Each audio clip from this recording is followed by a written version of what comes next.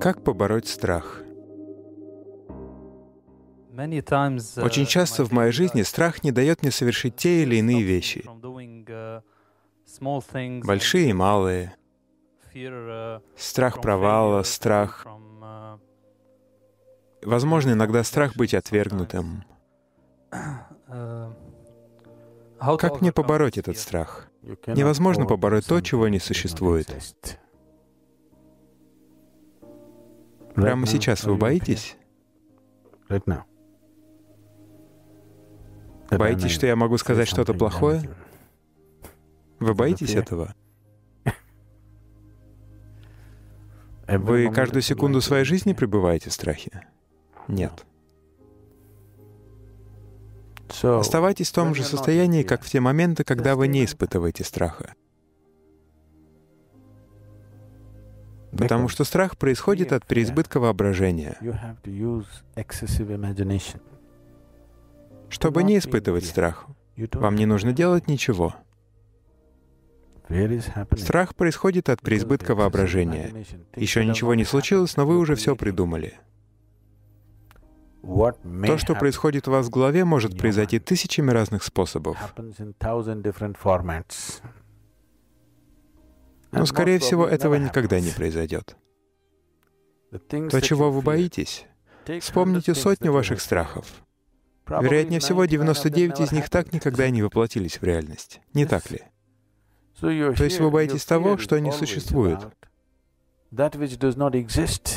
Невозможно бороться с тем, чего нет.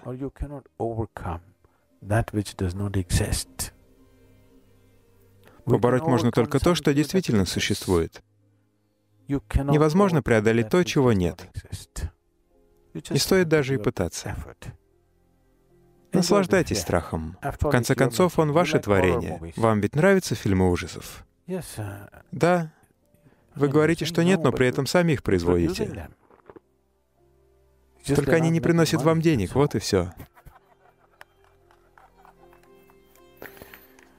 Если вы чего-то боитесь, значит, вы создаете фильм ужасов у себя в голове.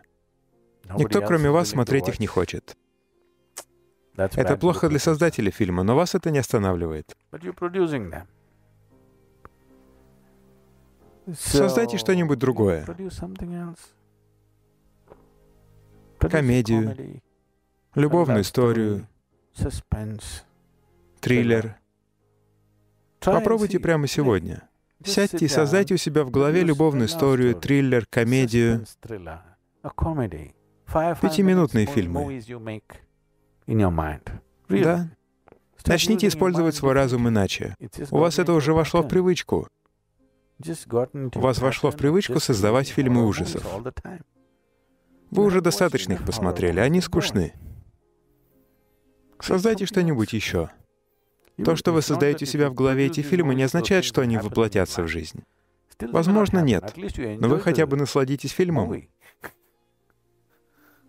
Они могут и не стать реальностью, ну и что? По крайней мере, вы получите удовольствие от того, что происходит у вас в голове, раз уж вы не можете получить удовольствие от того, что происходит вокруг вас. Этого заслуживает каждый, не правда ли? Если мир недостаточно добр к вам, добрым, по крайней мере, должен быть ваш разум. Производите хорошие фильмы.